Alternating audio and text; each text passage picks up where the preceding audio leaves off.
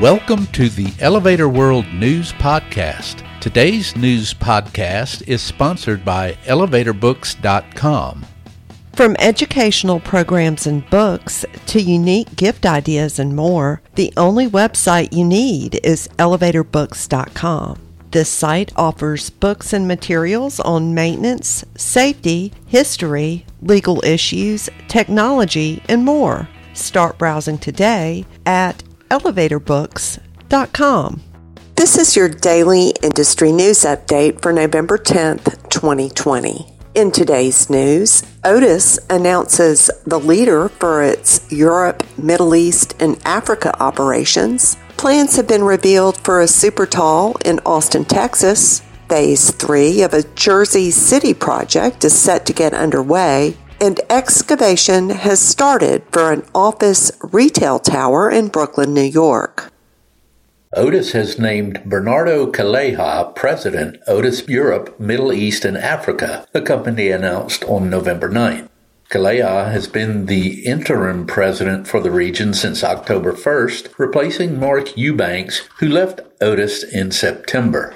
An industrial engineer by training, Calleja began his career as an engineer at Otis' San Sebastian factory in 1989 and progressed through several leadership positions before being named president of Otis South Europe and Africa in 2018. He will continue to lead this sub-region and maintain his role as the president of the board of directors of Zodoya Otis, a publicly traded subsidiary in Spain. In his new role, Calleja will report directly to Otis president and CEO Judy Marks. Preliminary plans for a super tall mixed-use tower in Austin, Texas were recently revealed by development website Houston Architecture Info and confirmed by one of the developers, Austin Towers Reports. Renderings by a team that includes New York City-based Cone Peterson Fox and Dallas-based HKS show a 74-story, 2.7 million square foot structure that a spokesman for Lincoln Property Company says would qualify as a super tall of at least 984 feet.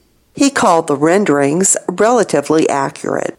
The project, known as Waller Creek, is planned by Lincoln and Kairoy Residential on 3.3 acres at the southwest corner of Cesar Chavez and Red River Streets in downtown Austin.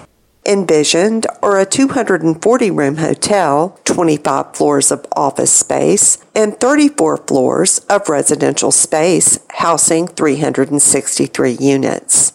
If built, the development would be the tallest in Austin and possibly eclipse Texas's tallest tower, the 1,002-foot tall J.P. Morgan Chase Tower in Houston. Work is expected to begin soon at 151 Bay Street, the site of a 33-story mixed-use tower that will make up the third phase of Jersey City, New Jersey's Provost Square complex, New York YIMBY reported on November 8th. With a design by Slice Architects, the tower will incorporate part of the facade of the former A&P Annex building, which has been stripped to its concrete frame. Once complete, Phase 3 will bring 259 residences, 6,289 square feet of retail, and a parking structure with 218 spaces to the corner of Provost and Bay Streets.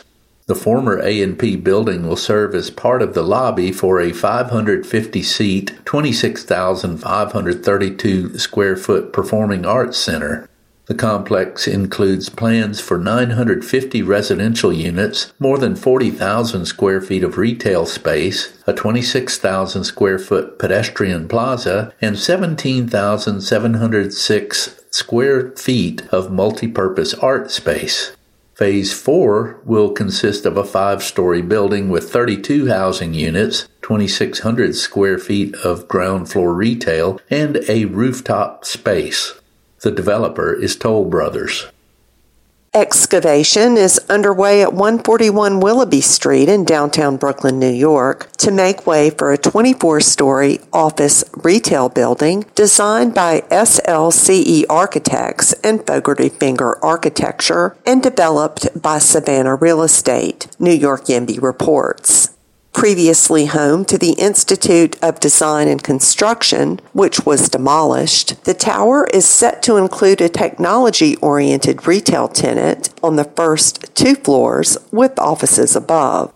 Landscaped terraces are planned on the 9th and 19th floors, and the property will feature floor-to-ceiling windows with metallic gold mullions, views including the Manhattan Bridge, East River, and downtown Brooklyn, and ample morning sunlight on the eastern side. A completion date has not yet been announced.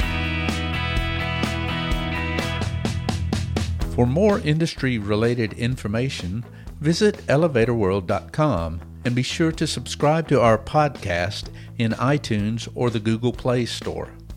If you're interested in becoming a sponsor of the Elevator World News Podcast, just let us know by emailing advertising@elevatorworld.com.